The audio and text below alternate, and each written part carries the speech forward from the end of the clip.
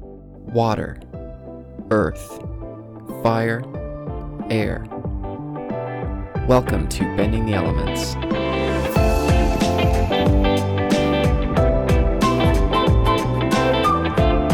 A production by the Novice Elitist Podcast.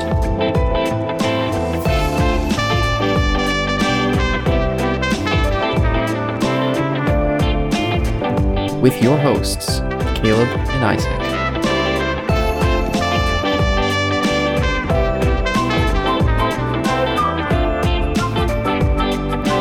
A podcast about all things Avatar.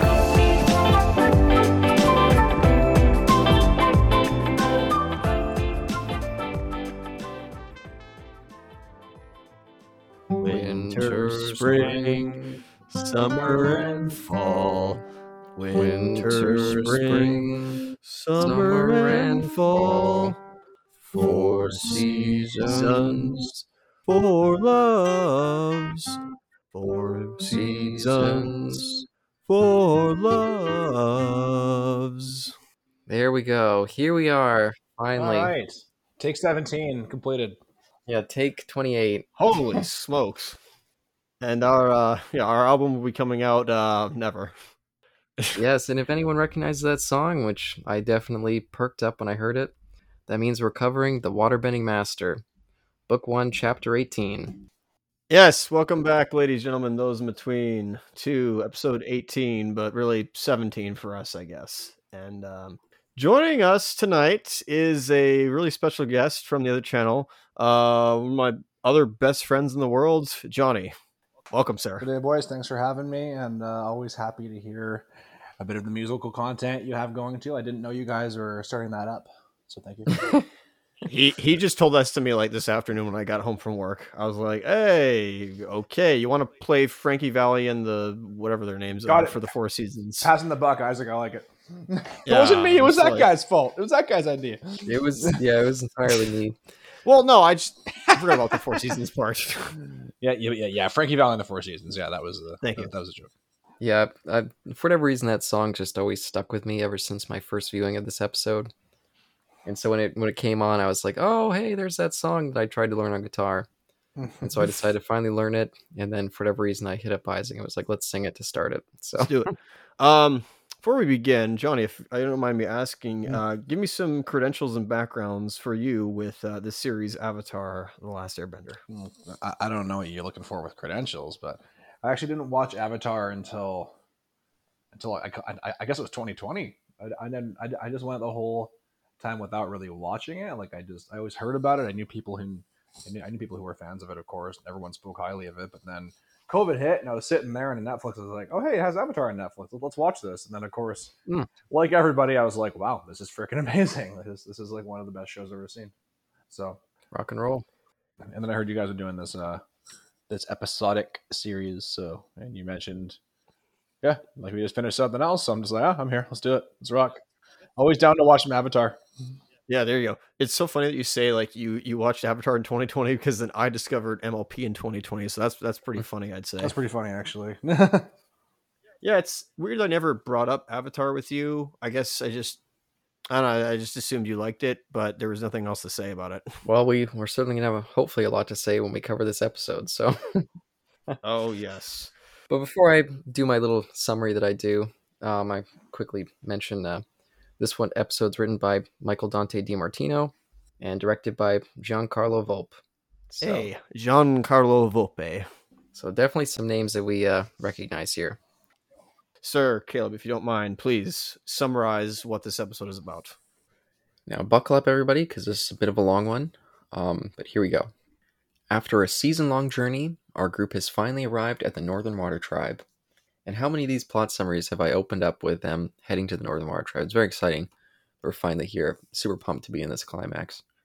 But the aspiring metropolis of ice is filled to the brim with waterbenders, and is very well guarded by a trained force of troops. The group marvels at the beauty of the city, as well as one of its occupants for Sokka, and are welcomed as honored guests. A feast is prepared for them, and we meet the chief of the village, his daughter, Princess Yue, and we also meet the titular waterbending master, Master Pakku. Sokka immediately has eyes for Yue, and Aang quickly pairs up with Master Pakku as his new teacher.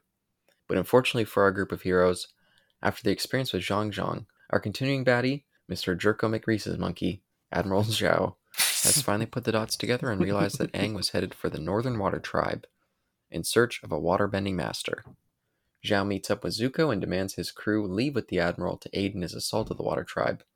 But in a spot of bad luck, Zhao recognizes a pair of swords in Zuko's quarters as the weapons of the mysterious Blue Spirit. Ooh. But back with our Water Tribe pals, things aren't looking so good.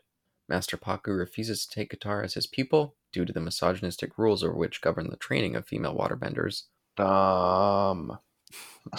only allowing them to learn healing. Aang refuses to be taught in the outdated views of the Master, but Katara talks him into continuing with it regardless. But away from them, Zhao continues his duplicitous ways by hiring a band of familiar pirates to go after the Fire Prince. Zuko's crew leaves, and Iroh goes to see them off, while Zuko stayed on the ship to sulk. Then the pirates show up and bomb the ship, potentially killing our young prince. Meanwhile, Katara goes to the water healing teacher, and the woman recognizes Katara's betrothal necklace as belonging to Gran Gran, triggering the revelation that Katara's family once came from the Northern Water Tribe. Sokka and Yue share a brief tryst, but she quickly flees from the date, leaving Sokka confused and depressed.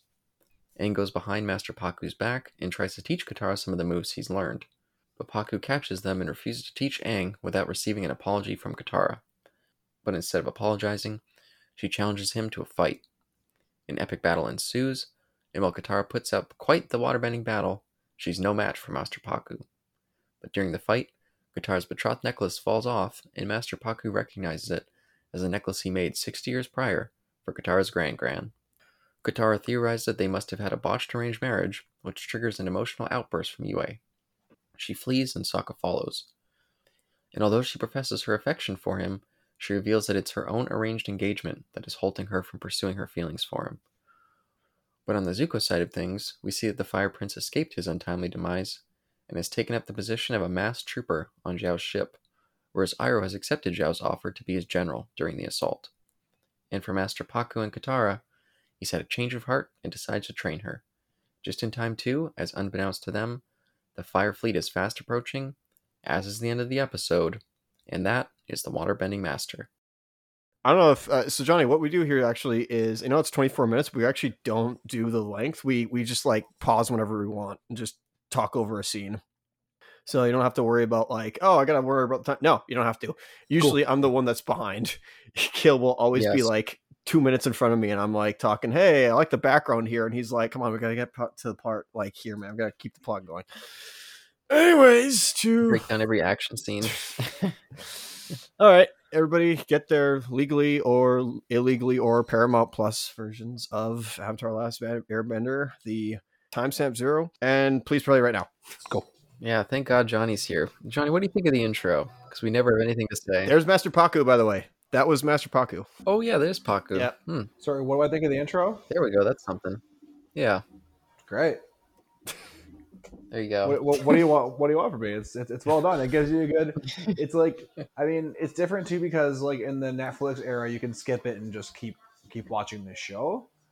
But this one, yeah. it definitely always like sets you. It's one of those things where it's information that you already know at this point, but at the same time, it's cool because even just having the same intro every time, it lets you it gives you like a few moments to basically get you back into that world. Listener son.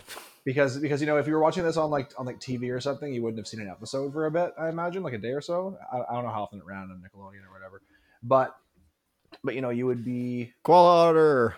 It would give you all the info and get you and get you back in the vibe. Yeah, that's what I said. Yeah. How dare you take away from my Koala Otter? Yeah, Sokka. Yeah.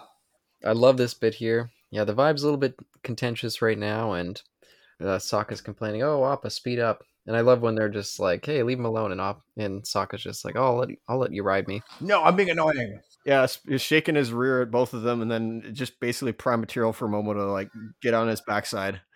Well, hey, shouldn't you like this, Caleb? Though, because they're all in water, or they're all around water. Excuse me. By the way, this 3-parter, because it in a way is a 3-parter. It certainly is.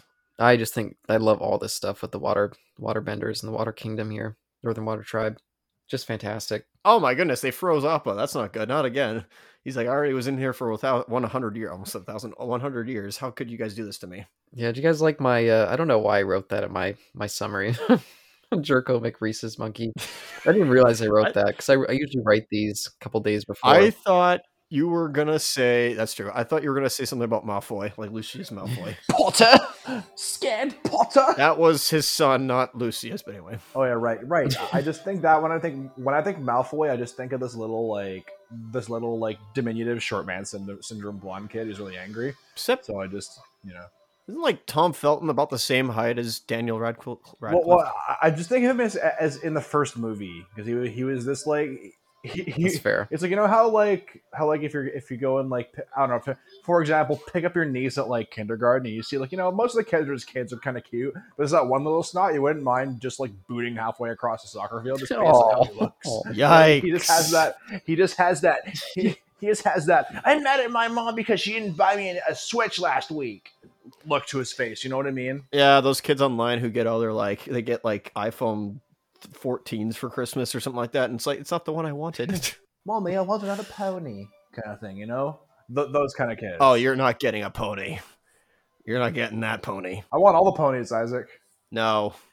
No. Oh, but for you, Isaac. Yes. I did like the continuation of the Zhang thing. Because, of course, Johnny, if you didn't watch it recently in the previous episode, they met the guy who trained Admiral No, Zhao that here. wasn't the previous episode. It was 2 previous episodes ago, because the previous episode was at the Northern Air Temple. Oh, geez, you're right. You're right. Well, a couple episodes ago. Oh, here we go. Here it is. Oh no, we're like way back here, bud. Like we're You paused it? Yeah. No, yeah, we're I didn't know you paused it. That's fine. This is non-linear, bud. Yeah, we never say. We probably should say, but we don't. I said, well, that's true. Yeah, I'm at like 220 right now. I'm at 228. Heyo, sick. But yeah, so after the encounter with Zhang, Yep. Admiral Zhao realizes, oh, okay, the Avatar, he's clearly looking for masters, so he still needs to learn about the water bending aspect. So clearly, the next master he's going to go to is in the Northern Water Kingdom. Well, the first one he should be clearly going to is that, but yeah, but they're here. Yeah, so they're here finally. Yeah, It's it's the North Pole. It's we're finally. I'll get to it. funnily enough, immediately after I paused, they said we're finally here.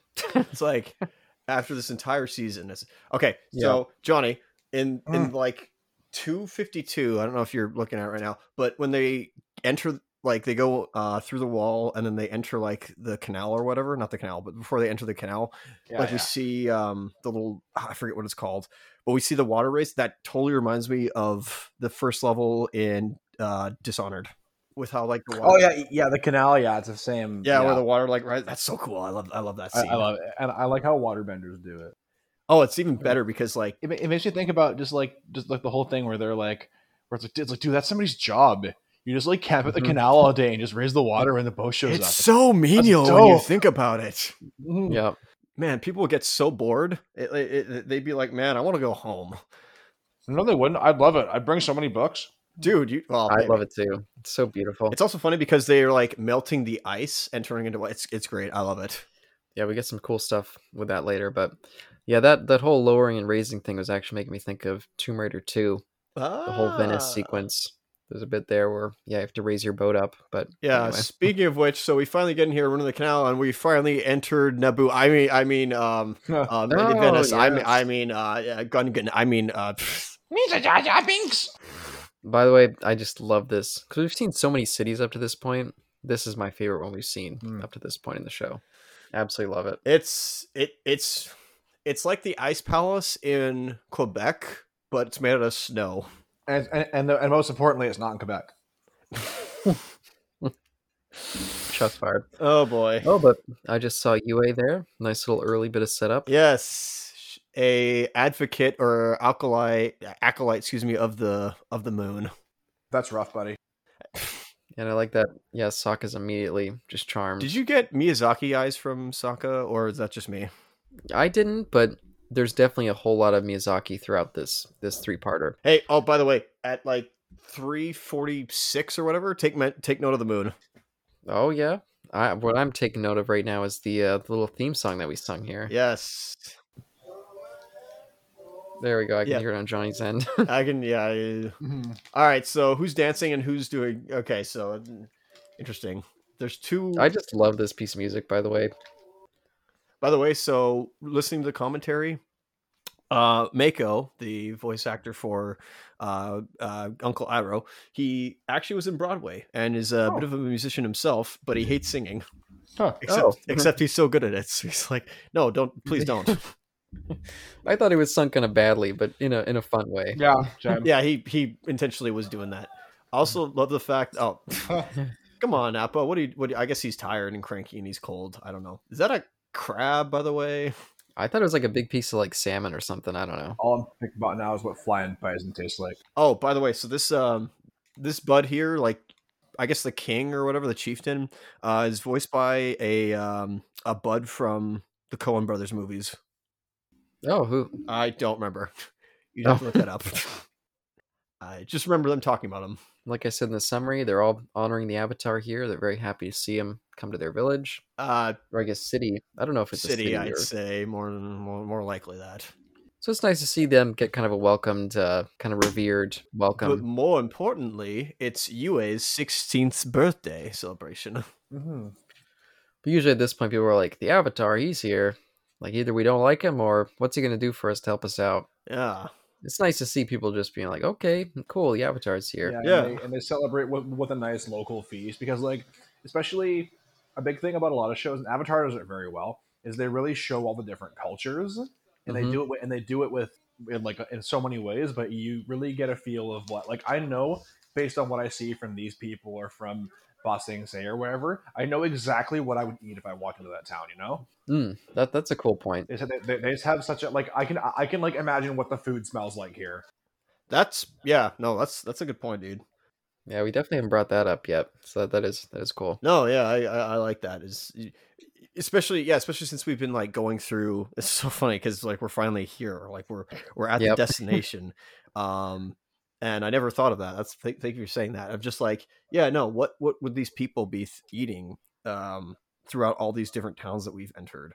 And like the people at the fortune teller's town, they'd probably be eating something that's like fertile because there's a volcano right next to them, so their food would probably be enriched with good soils.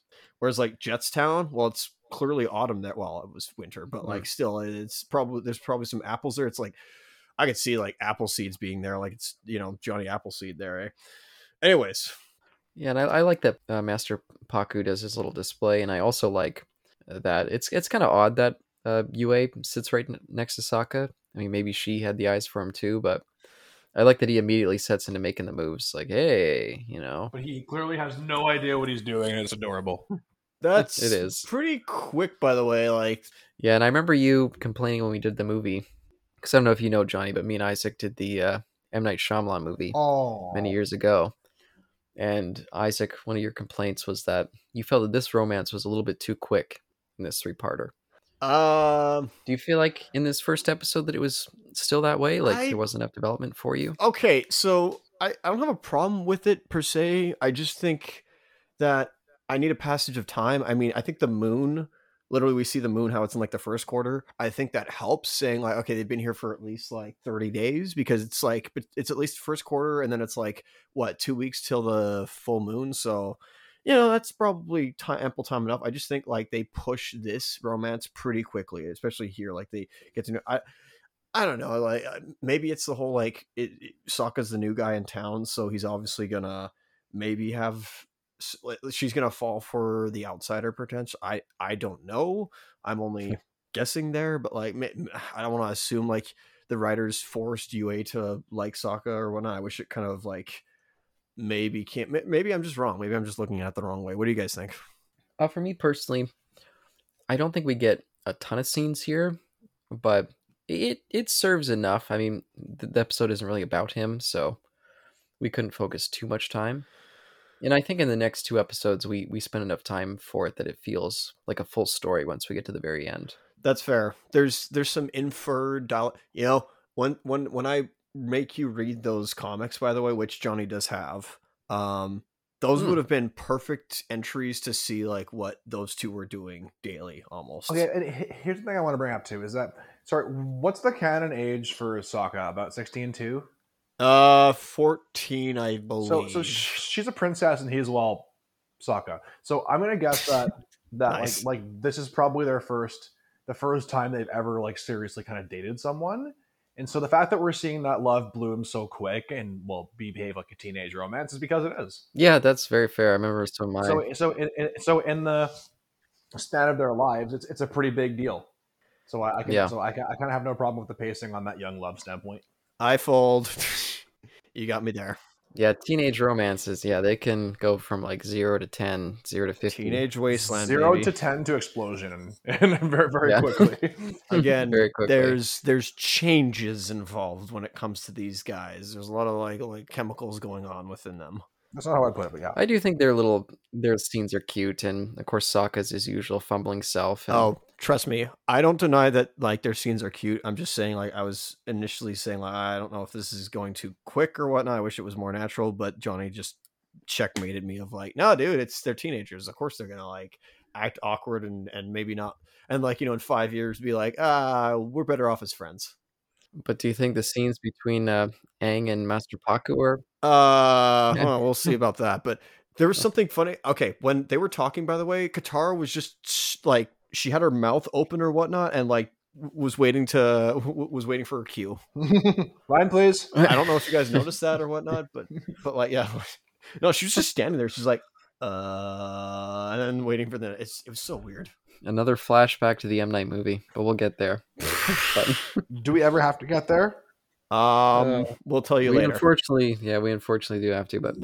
But yeah, what do you think of the brief little introduction between the Paku and Aang relationship, with Paku being a big jerk? Well, that's funny because the creators also call him a big jerk.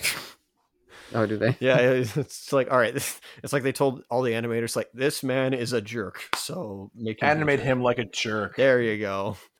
You gotta look at a jerk in your life, and I have to see. I have to be able to like pick a strand of hair off his head and go, "Wow, this guy's still a jerk." Yeah, you put it under a microscope, just looks like a jerk. His smiling happy face doesn't make me think he's a jerk. That's how much of a jerk this guy has to be. Yeah, he's so smug. Maybe one day his heart will grow 3 sizes. Maybe someday. No, I was gonna say like, okay, maybe going into on him. He's a master waterbender here. I don't know if he's the only master waterbender or not. This is like I'm thinking from like their references from like kung fu movies or whatnot. Usually there's like a few masters in town that have different like gyms or dojos or whatever, studios. So it seems like he's the only one in town. So I guess people look up to him, and so he's kind of acquired a responsibility or a reputation of whatnot, and so he has to hold that. I don't think reputation is what he holds most important to him, but I don't know, especially he's not out fighting the war. Maybe he was fighting the war at some point, but there's certainly something to this character that makes him a sourpuss. I think it's pride. There's definitely pride in that. Agreed. So I think, yeah, there's more to this character than we've seen, but there is something that's making him a total jerk. Yeah, definitely could be some bitterness too from the revelation at the end of the episode. I guess we'll get to that. Right. Which we'll find later, but yes, continuing on. Yeah, we get a brief little scene with Zuko and Iroh. He's pouting. As per usual. Yeah, being Mr. Sulko. Mr. Sulko! He's doing his best Shadow the Hedgehog. There you go. But of course, yeah, the Rhesus monkey himself shows up and, screw you, Zuko. I kicked your butt last time, and now I want your crew too. Oh, you did? Did you now? I don't remember that Agni Kai duel we had. He just means kicks his butt as in, I'm the admiral now, and you're still banished prince, so. I'm the admiral, then you gotta deal with it. Yep. I love that shot, by the way, when he looks at the knives and his like eyes just ripple. I'm looking at it right now. It's 7:30. Like, 7:30. A little flashback. And just zooms in on his face. And we get a flash. And Brian Konietzko was very happy with how the filter came out with this. And it's funny. Oh, cool. This is JM Animation, but we clearly see DR movies. So that's pretty interesting there, eh? Oh, yeah. I didn't think about that. Yeah. Yeah, it's nice to get a little flashback to the Blue Spirit. I do actually wish that the Blue Spirit had more impact in this show. Oh, yeah. Like we may see him in the future. I don't know. Who knows? That's yeah. Well, that's yeah. But either way, yep, Admiral Zhao is taking his crew and he wants Iroh to be his general, but he doesn't want anything from Zuko. Zuko can just go kick rocks. So. Yeah. He might learn some patience if he did. That's true. By the way, with when Zhao did the little like sword twirl, where it's the sword is facing up and then it's facing down towards the ground. Brian Konietzko said the reference for that was impossible to do for himself because he was doing the reference for it, and he was like he's trying to just for the animators to get an easier time to animate, and he said it was impossible to do. He did like a few takes, and anyway. Yeah, and then we cut back to the Northern Water Tribe and Katara.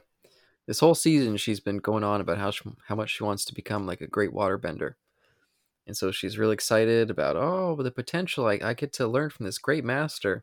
And then immediately just, deflated. He's a donkus. Yeah. Okay, so with this scene, by the way, did you notice the colors?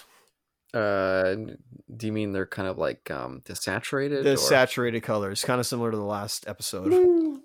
That's fair. I didn't really think about that. I think yeah. I don't know if I think it's intentional. I think this time it's maybe it was intentional last episode. I don't know, but I think that it's just because it's morning. So maybe the colors, maybe it's a little foggy or whatnot, or maybe it's the area that I don't know. I feel like it's a little different. The colors are intentionally lighter instead. Yeah, that's fair. That could be. But yeah, so and earlier Aang was saying to Pakku that he had a friend he was going to bring along with him to join, and he's like, just don't be late. And it seems they show up fairly early, I guess. I don't know. I guess Aang's good with that. And they interrupt Pakku doing some, I guess, not meditation, but doing some katas or whatever you want to call it. And he's like, "Oh, ready for your lesson?" And he's like, "Yeah, let's go." As Katara says, and he's like, "What?" And she's like, "I'm gonna waterbend, right?" And he's like, "Our culture doesn't allow women to waterbend." Oh my goodness, he has a diverse opinion. What's gonna happen next?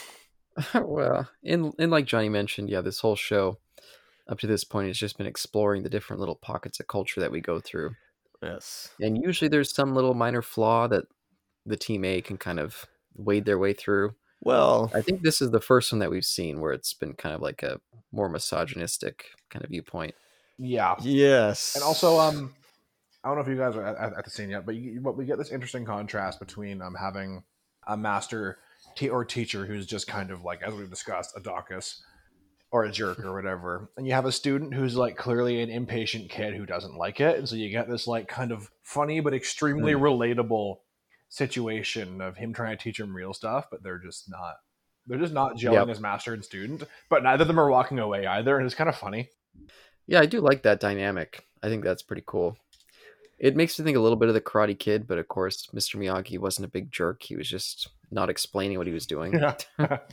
I guess that does make him a bit of a jerk, though, that he's just like almost tricking him. Uh-huh. Yeah, and it's interesting we don't get any, like, this is certainly more I like this though, this episode. It's more of a Katara and Sokka episode, and even a bit of Zuko as well. Aang's kind of like on the sidelines because he just had his episode last episode, really his moments last episode, but it'd been interesting to see what he would have thought of waterbending masters and what the water tribe meant to him when he was a kid 100 years ago, and what he thinks of Master Pakku with wow, I'm forgetting his name, Monk Gyatso. Yes, Monk Gyatso. What he has to think of Monk Gyatso and any of the other monks. If he is a little more rebellious here, or if he would have had showed respect to the master. I don't know. I have no idea if that's out of character for Aang or if he really has changed. Yeah. It's like, how would you feel if I went to a culture and told them that your culture is stupid? I would probably get looked at very weirdly and probably arrested. Oof. Yeah. Got whacked. What do you think about the little scene with Zuko and Yue here? Zuko? If you're near there. I don't know what Zuko? You mean. Sorry, by Sokka. Zuko. Sokka and Yue. Are they like, is this that episode of Escaflowne or something like that? I don't know what's going on. They're warming up. Yeah, to see where she's riding on one of those little gondolas. Mm-hmm. I like the guy who doesn't even have like a stick or anything, but he's still making the actions like he has a stick. Yeah, yeah. That's kind of fun. That one took me a minute to figure that out, but yeah, just more about the culture of this show. It's so funny when in the commentary as well, Brian was talking about how the entire design of the city, you can see the waterfall in the background earlier, and it goes into the castle basically part, and then it drains down and goes into all these canals and bleeds through the streets, and it kind of like shows the symbolism of like that's where the kingdom is, like the castle is there, and then like all the lifelines and blood come from it. It's the literal heart of the city. That's pretty cool. That is pretty cool. Yeah. But right after that little kind of continuing their romance scene, we cut over to big old Admiral Jerkface again, and now we once again see the pirates. And when was the last time we saw these guys? Was it Not the Pirates of Pandizia, even though I'll make errands of that. Last time was the Watcher Bending Scroll. wow, the waterbending scroll? That was a long time ago. Yeah, this is when the episode Zuko lost his dinghy. His dinghy. A sad tale. His dinghy, indeed. His That's sad. such a bad word. Yeah.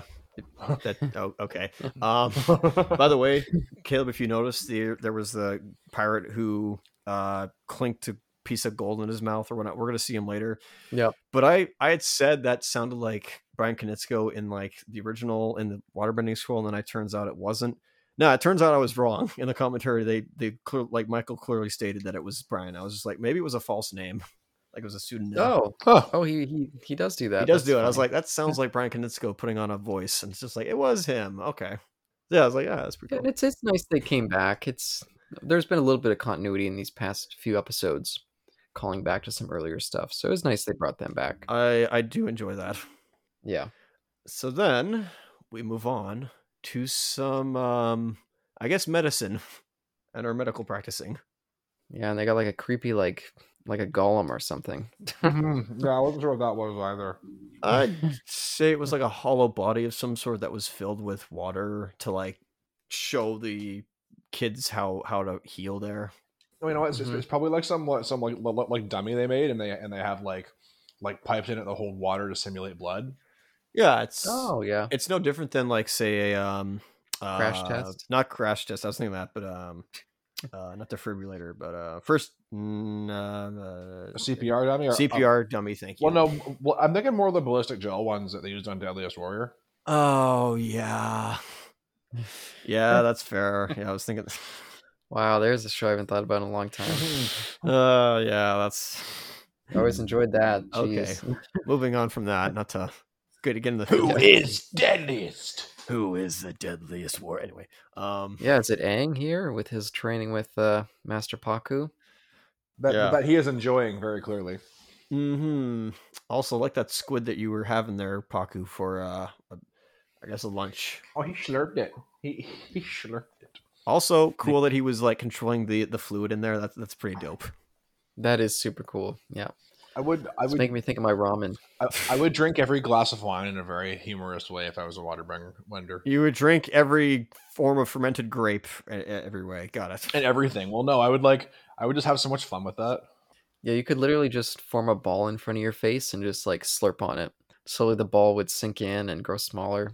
Dude, that sounds like And then if you were sitting there in math class and some kid like hit you with like an eraser bit, you could just like douse him.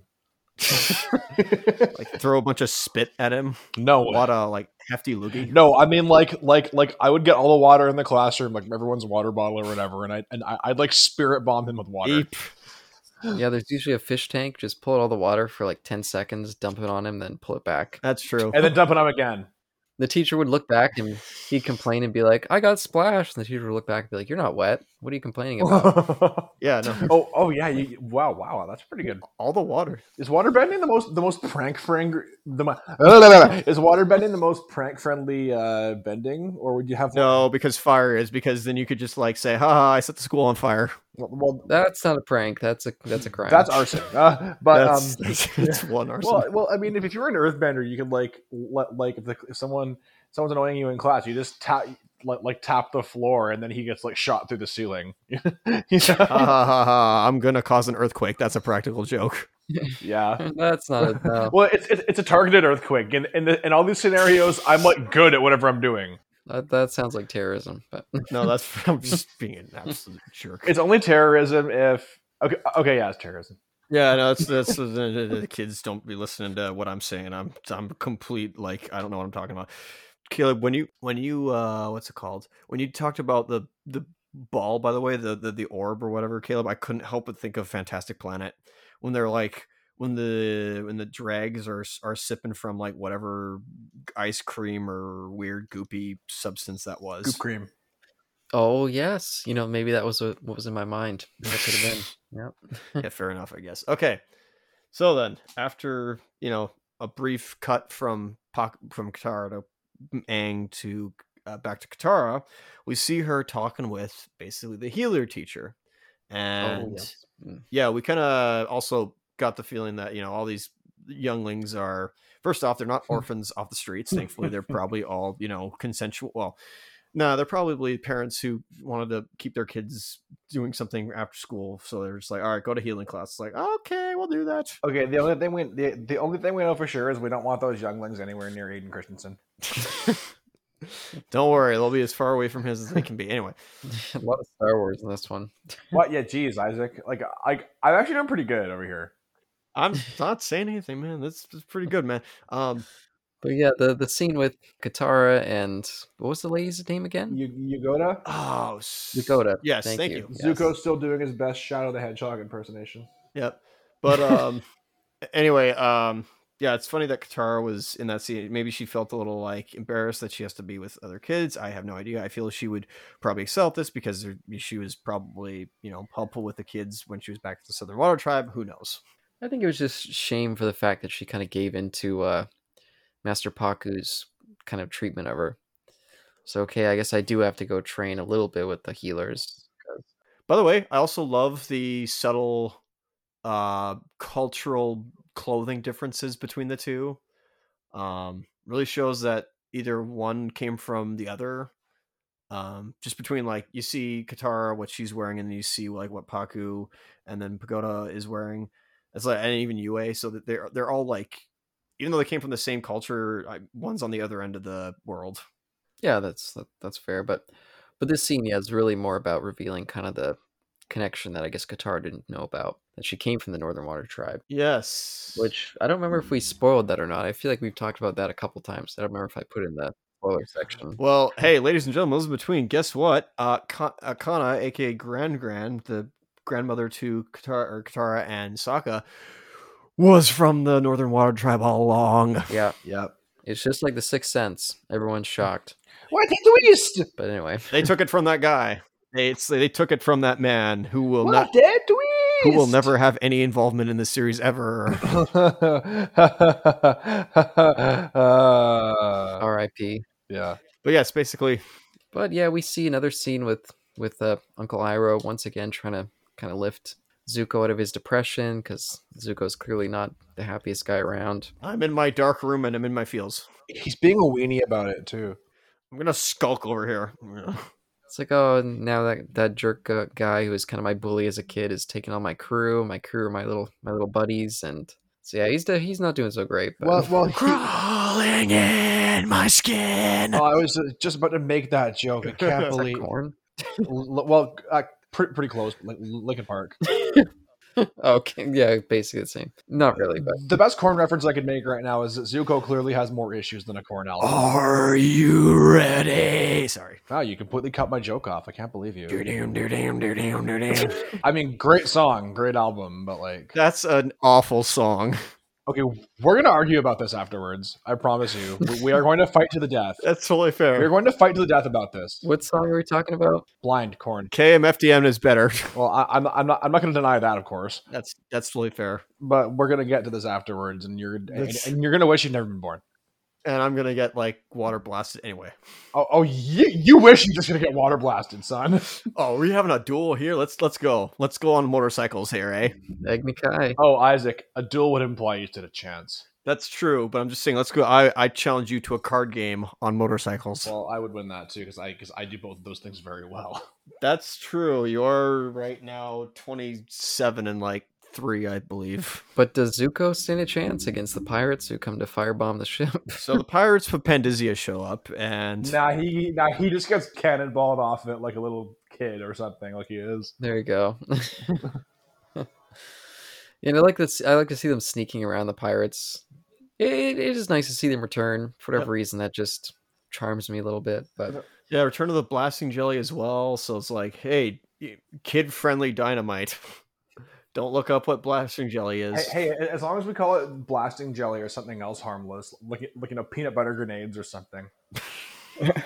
I mean, those would kill a bunch of kids, though. Let's be honest here. The candy. Candy explodes.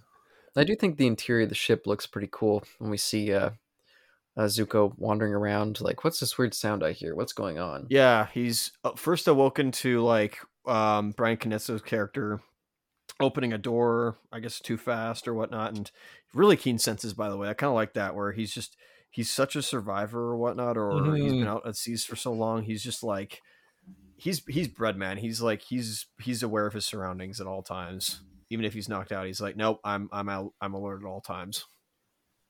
Kind of even saw that with Aang and him when he was when Aang gave him the good speech there, eh? That one episode. Oh, the Blue Spirit one? Yeah, the Blue Spirit episode. Maybe. Anyway, so he's like wandering the ship, and then he sees a parrot. Parrot something. I think it was a parrot lizard. Yeah, parrot lizard. And it's like, wait, those guys. And all of a sudden the blasting jelly goes off, and he gets blasted off his ship.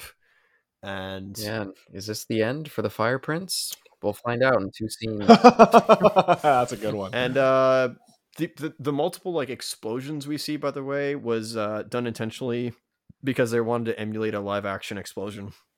Because apparently, you only get one take with an explosion, so you like film it from multiple angles, which is clearly impossible in animation, of course, because you can't control where your cameras are. You could just draw it. Don't tell anybody. Oh, I see what you're doing. Nobody knows about that. Nobody really knows how animation works unless you go to animation. Anyway, I think people know. But your scenarios. Your example, I can't find words right now.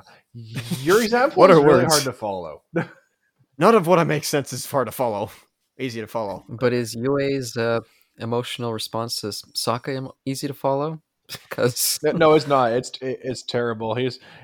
Did you not see Sokka's attempts at making a graham cracker? Like, come on, it seriously would have like won her over. He's like, I found this little graham cracker, man. But I do like this is for you. I do like this scene between them, and Poop head. That's a good one, Master Poop Head. It's so weird though, I like that because too. Sokka was doing not a bad carving last episode, but like now he's doing a quick carving, I guess is what you want to call it for this episode. Oh, for his little fish that he made for her. Yeah, for his little graham cracker or fish crackers, whatever they're called. By the way, goldfish crackers. I really like the music after he's like, "Here, I made this for you," and she just like breaks down in tears and runs away. Oh, the music gets all sad and like epic. I also should have mentioned, Konietzko or Michael were saying that Jeremy Zahn, the composer of this wonderful series, he said that they actually used 4 seasons for their love theme for Zuko. Oh yeah, for Sokka and Yue's love theme. Excuse me. Yeah, you hear it multiple times. Even some scenes with just Uncle Iroh walking around, they play it. Yeah, he whistled it right before he went off the boat or was going for that stroll. Which again, one of the reasons it stuck in my head so much because I keep playing it. Yep. But anyway, yeah, so they all come back home defeated. Aang with Master Poophead, and Sokka's just like, why is Yue confused at me? She loves me not. She loves me not. And then Katara just like, I guess stumped at what Gran was talking about, but also, yeah, still Master Poophead not playing fair. Let's put it that way, not being nice to her. Because she wants to learn. I'm kind of combining the problems. Aang's like, hey, you know what? I'll train you myself. Let's go and do it at Moonlight. Well, no. First, Sokka comes up with that. I was like, wait, why don't you just like have Aang teach you? It's like, hey, what a smart idea. Let's not let's go outside and do it instead of remaining in here because people might be watching us. Yeah, and unfortunately, it seems like Master Pakku doesn't have any sort of life and just wanders the streets alone at night. Yeah. And happens to stumble upon them doing this. I am your truant officer. What are you doing out at night? You should be inside doing your homework. No, it's only 9:00. Have you finished To Kill a Mockingbird yet? No, How about Lord of the Flies? I was about to say that actually. No, why don't I even finish my Animal Farm yet? Oh no! You're letting a woman read? They're supposed to be illiterate. Oh my days! Now I can't train you again until you apologize. Holy smokes! You do Matthew a witch. And Aang has to be the middleman. Yeah, and so then we get a pretty awesome scene where, the next day they have to go to like court, and they're like, okay, Aang, we're not going to let Master Paku's not going to let you be a student anymore until she apologizes. So you better make that kid apologize. And she just like, screw that. And then she just rages super hard. She just is like, nope, I'm not having this. I'm yelling at my principal right now. And we kind of, it's funny. So, and Brian pointed this out, or maybe it was Michael. When she gets angry, we see the floor around her start to crack. Remember the last time she got angry and something cracked? Was it the first episode? It was absolutely the first episode that eventually brought the iceberg up. Yeah, freed Aang, basically, with her rage. Well, callback. Yeah, that is a cool little callback. Thanks for that. Well, yeah, and so, like we said, she kind of has a freak out and is like, meet me outside in the ball court and we'll settle this. And then we cut over to Admiral Zhao and Uncle Iroh. Meet you out at sundown. Having some tea and discussing politics. Yeah. Yeah, and they blame it on the pirates. I, Admiral Zhao, would like you, General Iroh, to be the very model of a modern Major General. Good song. I said it twice. It was coming. Did you say this? What do you say? You said it twice. What do you mean? I didn't hear it the first time. Did you reference it in a different episode? The Pirates of Pandizia. Penzance. It's quinoa, okay? No, get out. Get out. I'm not even doing. I'm not doing this.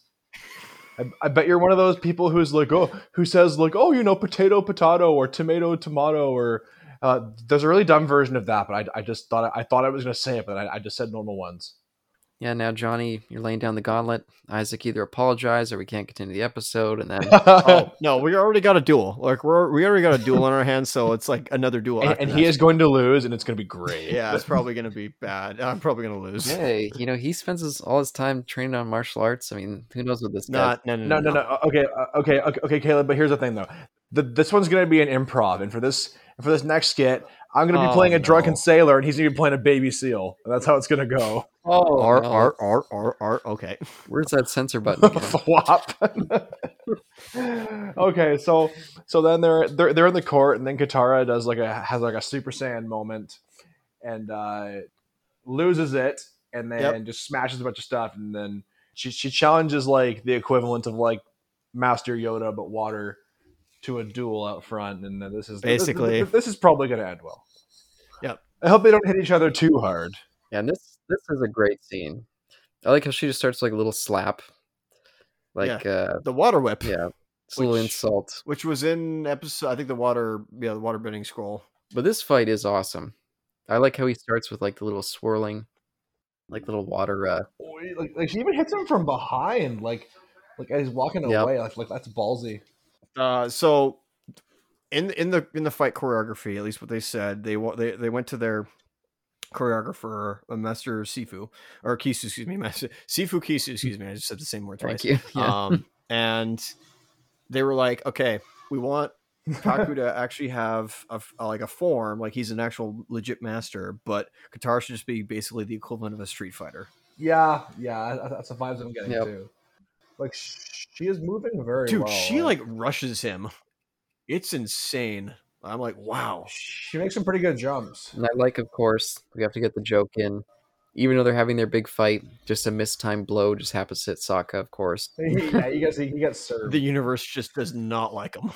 So sad. And he can't get pension from that. Yeah, can't get right, Sokka. No.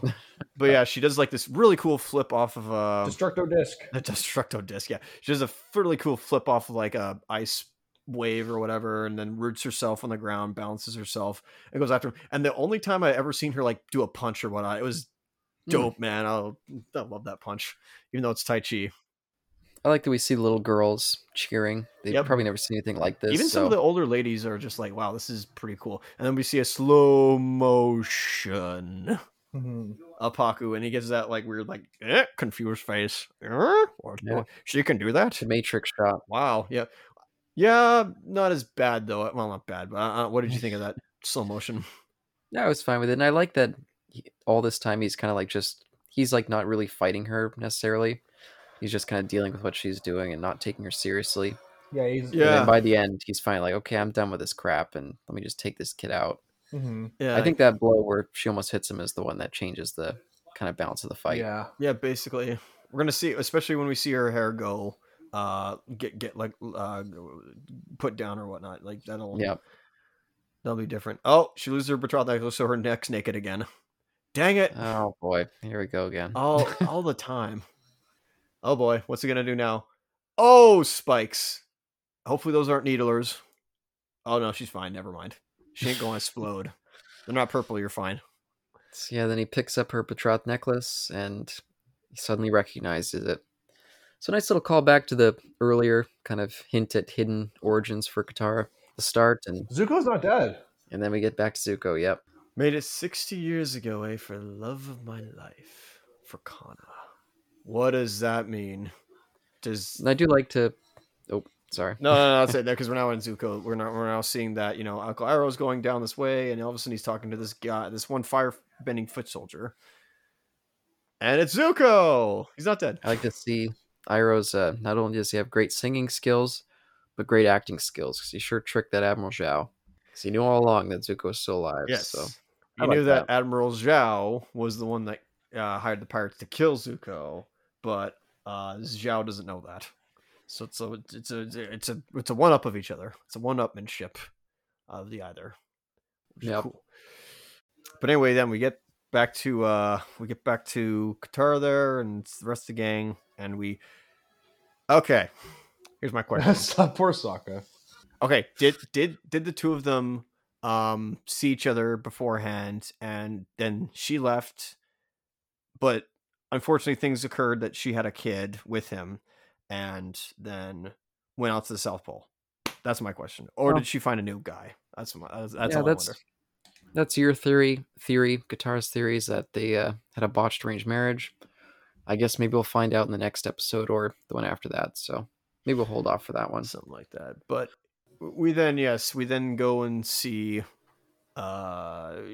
Yue just runs away crying for some reason. She's I don't know why she's in distress, and so Aang tells Sokka to go see her, bud, and he goes to see him, and it's night. Yep, the moon's weird transition of stuff, but I guess he was like looking for her everywhere in the city. But yeah, didn't think to go back to the place of their date earlier. Clearly her favorite part of the city. Yeah, no kidding. Gives the basic like Princess and the Pauper or the Prince and the Pauper story of like, I'm the pauper, you're the prince, so it's not gonna work out. Yep, but it turns out she's got an arranged marriage of her own. So I wonder what that's all about. For you see, her neck is also not bare anymore. She has the betrothed. And she kisses him as well. So she does love him. And he was really confused by that. Yeah. Happy, not confused. Happy Corbin. I like the moon right between them there, and a lot of that shot. Nice little bit It's almost like it means. Oh, that's rough, buddy. Something. Yeah, the completely happy but confused. Been there many times with women, so can relate. Wait, sorry, what? What was that? Oh, it's the Sokka being happy and confused at the kiss. Definitely been in a spot similar to that in the past, but not even just with women, just with people in general. Yeah, well, that's fair. Yeah. So anyway, the next morning, Aang goes to see Master Pakku, and who's smiling for once. Quite out of character, by the way. And then all of a sudden, Katara shows up, and he scolds her for being late to her class or his class. Yeah. And yeah, nice little ending. Changes that quickly. Okay. Well, he's seen like a relation to her. Like this could have been his granddaughter. So nepotism, eh? Well, I mean, this guy clearly is a big, he's not a very particularly nice guy. he doesn't like women, except for, yeah, it is nepotism, but that's not surprising for a guy in his position and his Age. personality type. So his reasoning for having his character be a sourpuss so much is because he got rejected by a woman 60 years ago, and he hasn't gotten over her. We've all been there. 60 years. That's rough, buddy. We're all in our 70s, and yeah, can't get past women. It's not even, it's not even that rough. He can't even say that. Like, just move on, you donk. That's petty, I guess. That might be like petty in a way, or just like you can't move on. It's just not mature. Yep, not mature. Yep. Absolutely. I mean, and I do have to question. Maybe I'm wrong on this, but like obviously he's the power in this episode of like what he represents. But I wonder if other I guess maybe the betrothed necklace also represents this, but I don't know what. I wish there were more. I mean, I guess okay, maybe we did see this where all the waterbenders are male, and so I guess all the power structure in the entire city is patriarchal. So I guess yeah, it is an episode that kind of not beats you, but subtly shows you that yes, this is a patriarchal society that does put women in the lesser.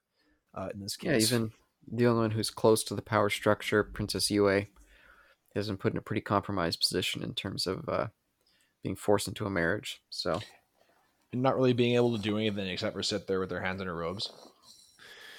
Yeah, cry about the guy that she wants to be with, and yeah, maybe not the best representation there, but whatever. Mhm. No, I like Princess Yue. Yep. Particularly in the next two episodes. So, but anyway, we end this episode off with more to come. Let's put it that way. A continuation, as you say, as we see both the admiral and the modern major general both getting ready to set their fleet sail to capture the Northern Water Tribe fortress and our city. So looks like we're gonna have the bad guys come to them, and so it's not it's certainly not the X-Wings and Y-Wings going to the Death Star boys. We're going it's them coming to us. Well, I guess the Death Star was coming to them anyways, but yeah, and that's basically the end of the episode. Not a very solid conclusion, but they at least resolve one of the plots. So there you go. And we set up basically the city where we will be in the next two episodes. Yeah, and then we established that there's a pretty big threat coming their way, and that even as that set sail, there's some deception going on inside it as well. So it kind of sets it was kind of a setup episode aside from the one plot that got resolved. Yeah, agreed. Absolutely. Yeah, no, and funny enough that plot thread was one of the first things that Brian and Michael came up with, and according to the commentary, where they're just like, okay, is that a Lucas thing? No, I'm pretty sure that, like, this commentary is made like not several years, but this is made like probably during book one. So I don't think this is a George Lucas of like, oh yeah, Star Wars was always intended to be this. I'm pretty sure they fully they have their own record to say, yeah, they're factually correct. Unlike sure. Lucas. Yeah, but beyond Star Wars, what did you guys think of this episode? How did it come across for you? Well, yeah, I think that we got a great sense of culture, especially like even the part where he brings up the traditions of women not waterbending. Like, think of exactly what you will, but at the same time, it kind of shows the kind of thinking and traditions they might have. It gives you even more notes on that, which is interesting. But yeah, basically what I just said, it resolves that issue. Katara stands up for herself. It's great. And then, yeah, the rest is just a big, gigantic setup. Like, we now know the Admiral is willing to go all the way and completely, like, try to kill Zuko to get him off his hands. So we now know that he's gone from being just like, kind of a Daucus to like actually willing to assassinate. So that definitely raises the stakes of the plot for Zuko, because he's contending with as many enemies inside his own organization as he has outside. So it puts him in a really interesting kind of below the radar position. So yeah, I think it's just what it is, and the fact that it's followed by a 2-part episode draws in the fact that it's a setup for a big conflict about to come. Yeah, definitely. Even though it's not listed as a three-parter, definitely feels that way in context. Mm-hmm. But how about you, Isaac? Yeah, to kind of, I guess, go off of what Johnny was saying. What Zhao kind of meant in regards to the water tribe itself, they're isolationists. They've been defending the North for 100 years. It's not the Ba Sing Se similarly. They're, I guess, because they have the ocean on their side, it makes attacking them kind of futile, especially like given where they are. So the isolationism almost kind of develops into that, and only the strong could, I guess, rule in that tribe. So therefore, ergo, it must have been the men. So therefore, you could see where it came from, if that makes sense. Basically, that mentality stemmed from, unless it was always there beforehand. But yeah, this episode in itself, yeah, I enjoyed it. We finally we're there. We made it. we're at Wally World or whatever. We're at the finish line. It's not about it's not about the end point. It's about the journey. And did the journey satisfy everybody? It's to be decided. I think there's still 2 episodes left, so we have no idea what's going to happen in the future.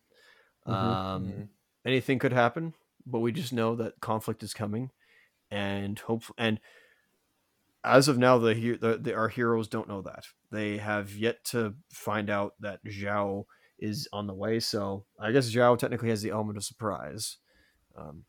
And it would be kind of cool to see more of Master Paku's, teachings of Aang, and if he has any philosophies he'd like to give him and disciplines of how to use waterbending and how it works. But no, this is more an episode for the 2 waterbenders themselves, in a way.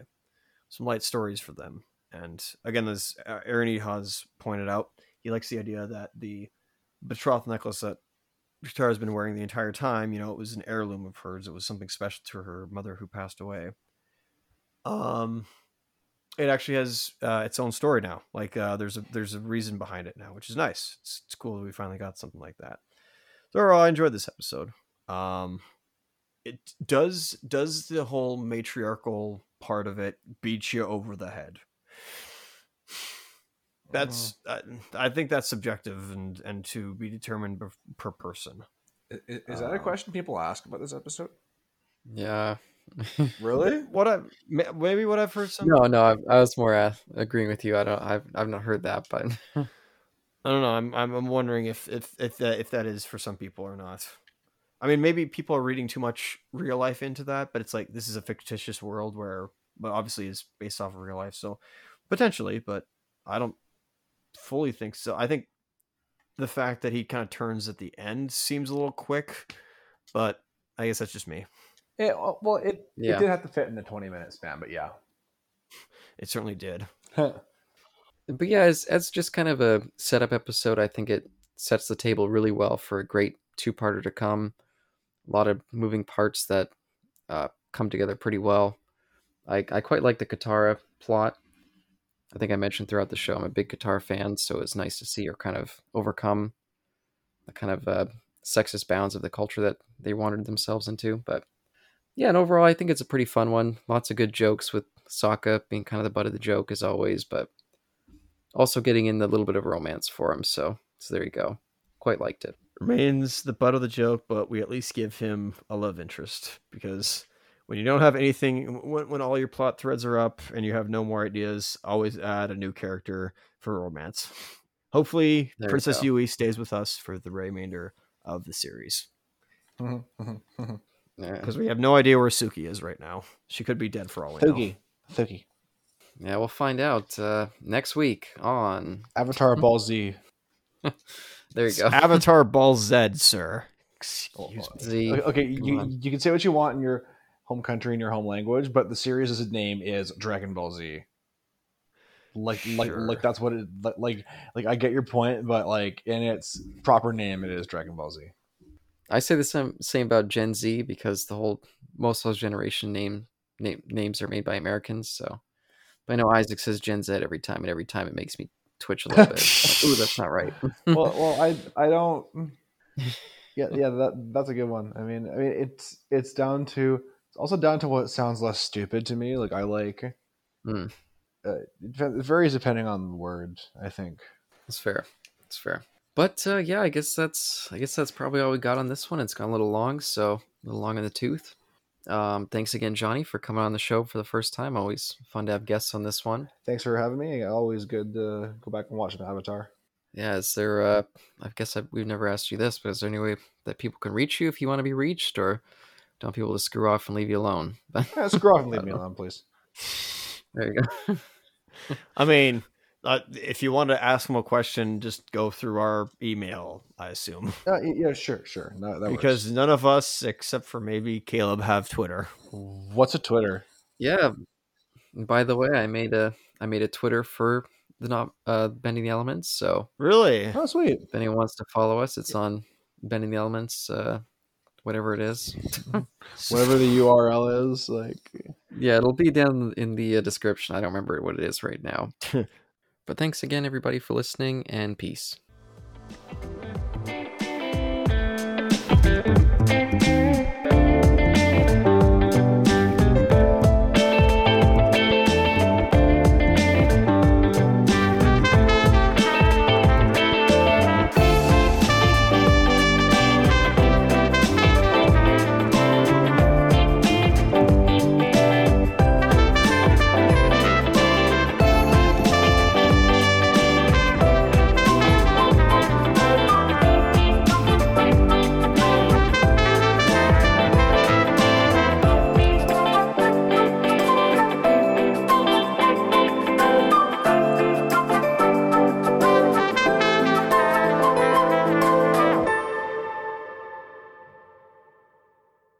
Let's mulligan this stuff. You want to do your singing? this will be good. Okay. Be good. Winter, spring, summer, and fall. Winter, spring, summer, and fall. 4 seasons. Dang it.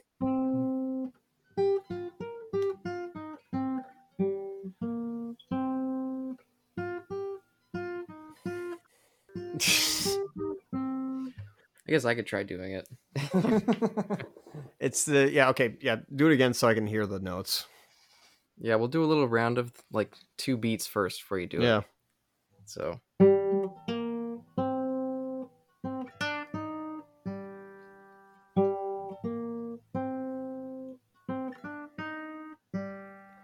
winter, spring, summer, and fall.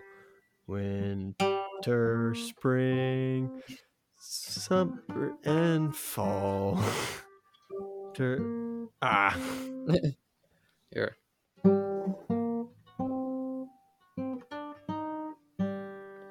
Winter, spring, summer, and fall. Winter, spring, summer, and fall. 4 seasons. 4 loves.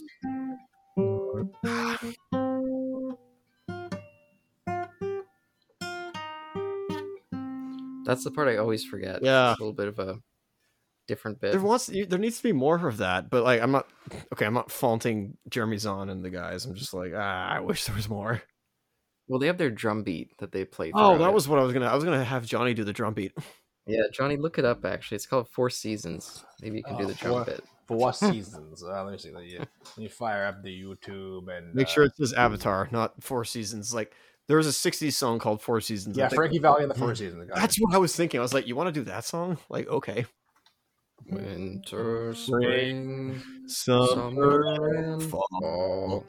Winter, spring. Let me get it up. Summer and fall. I'm trying to emulate Iroh's voice because he sings it so terribly, but funnily at the same time. It's funny because did you listen to the commentary of this? No, I didn't. I did. didn't realize there was one. It's funny. It's hilarious. They actually have both Bryke and Aaron E. Haas on there. Oh, I should have listened to that. Yep.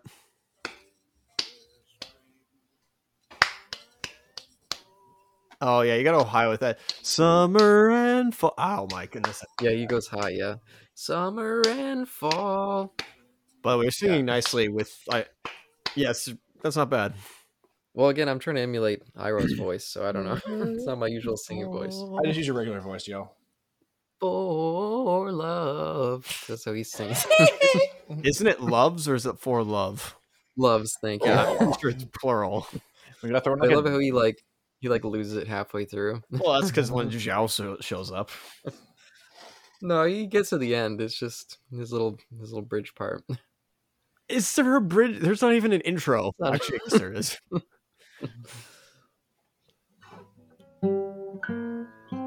Oh god, I hate that.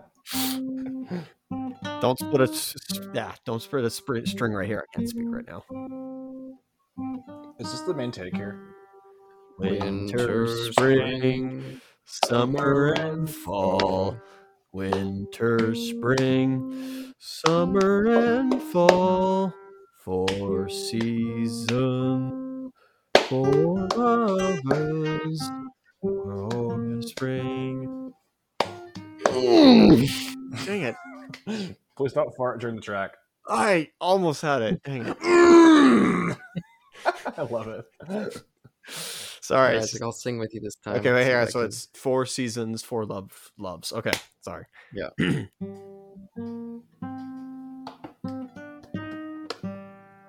Winters. Sorry. Oh my god. Winter, spring, summer, and fall. Winter, spring. Summer, fall. 4 seasons. Where's my booze? Even if we didn't watch this episode tonight, this is good material for the guys afterwards. The buds will enjoy this. Okay, sorry, go ahead. Okay, here we go. Take number 3 or 6. Winter, spring, summer, and fall. I thought you were doing 2 like it's Oh twice. my god. We'll do it once. Okay, I'll once. put in the other one. Okay, Okay. 1, Here we go. 2. No, wait. That isn't the time at all. 1, 2, 3, 4.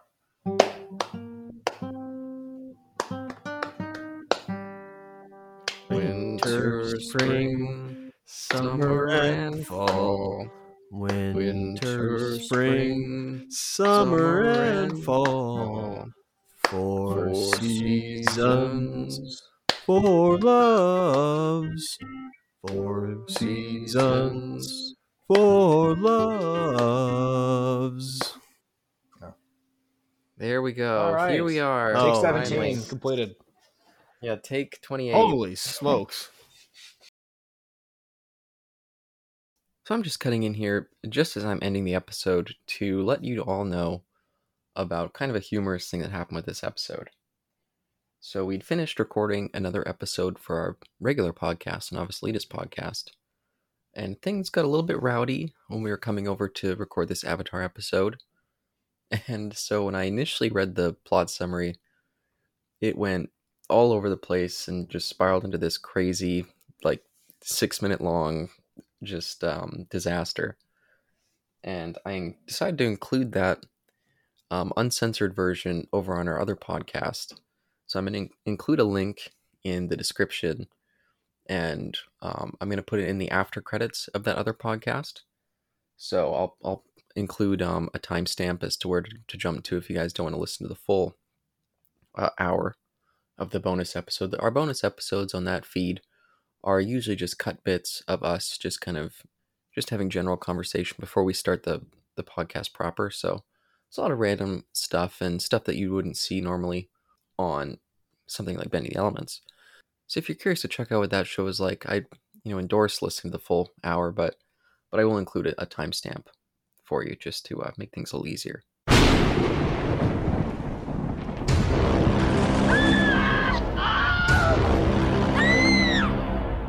This section of the podcast contains spoilers for all seasons of Avatar: The Last Airbender and The Legend of Korra. Enter at your peril.